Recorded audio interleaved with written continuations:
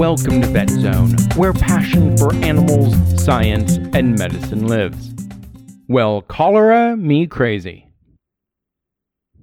Well, cholera me crazy for talking about cholera in 2018.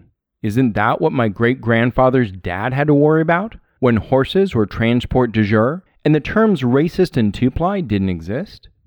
In 2018, the World Health Organization, WHO, estimates up to 4 million people will suffer from cholera this year, and up to 143,000 people will perish from it. On the positive side, the percentage of people at risk from cholera has greatly improved since our great-grandfather's time, and the possibility of being infected with cholera in the United States is minimal. The gram-negative bacterium Vibrio cholerae generates the disease that we call cholera. It infects us through contaminated water or food. While most infected people do not show clinical signs, they will shed the bacteria in their feces for days. If that doesn't scare you, recall the last time you were in an airport restroom and witnessed someone who didn't wash their hands afterward. Not to mention those individuals that use their mobiles to talk legislation while dropping legislation. There is a saying, if feces phosphoresced, the world would glow. Are my animals at risk?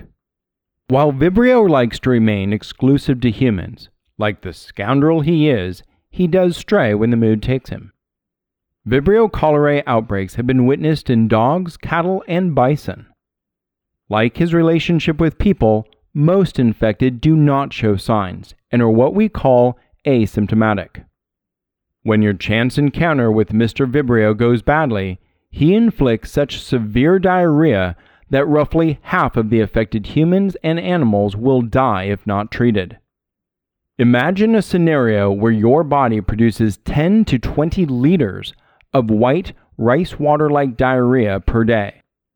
Without hospitalization, you just can't keep up with the water and electrolyte requirements alone.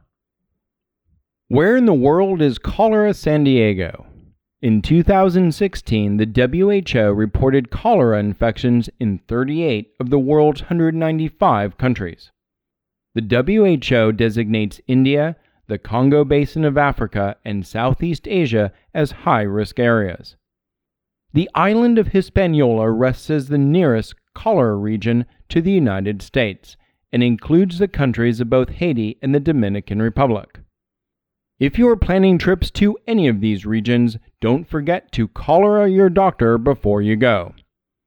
Seriously though, I've enjoyed my time in the Dominican Republic, Africa, and Asia, and hope to return soon.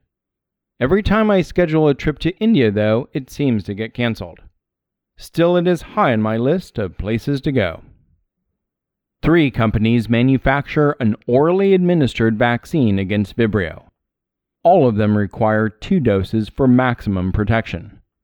Prophylactic antibiotic administration is not recommended, as it does not appear to lower transmission rates and could lead towards antibiotic resistance. So how do I protect myself against cholera? Well, if you have a hankering for world travel, be aware of high-risk areas, and as always, be vigilant and practice proper hygiene. Within the U.S., the most common source of cholera is seafood, specifically raw oysters. Not only can you contract Vibrio cholera from oysters, but other species of Vibrio as well. Vibrio parahemolyticus and Vibrio vulnificus both cause disease.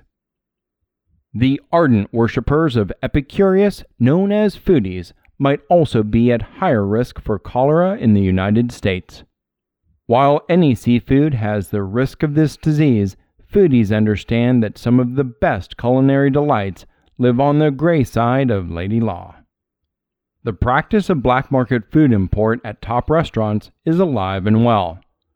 Foods that bypass the FDA and USDA bring higher risk to the public's health. Currently, the FDA regulates all seafood with the exception of farmed catfish, which is overseen by the USDA, an anomaly that is another podcast for another day. So enjoy some Beau Soleil or Blue Point oysters and give a toast to organizations such as the FDA and EPA. They keep us safe from a disease that affects millions of people each year. The FDA regulates both seafood and bottled water, and the EPA regulates public drinking water. Together, these represent much of the reason why cholera is virtually absent in the United States. If you would like to get involved and help with the efforts of the World Health Organization, we have included a link for you. Go to myvetzone.com. The WHO is active on Facebook, Twitter, YouTube, and Instagram. Help share the information. Thank you for listening.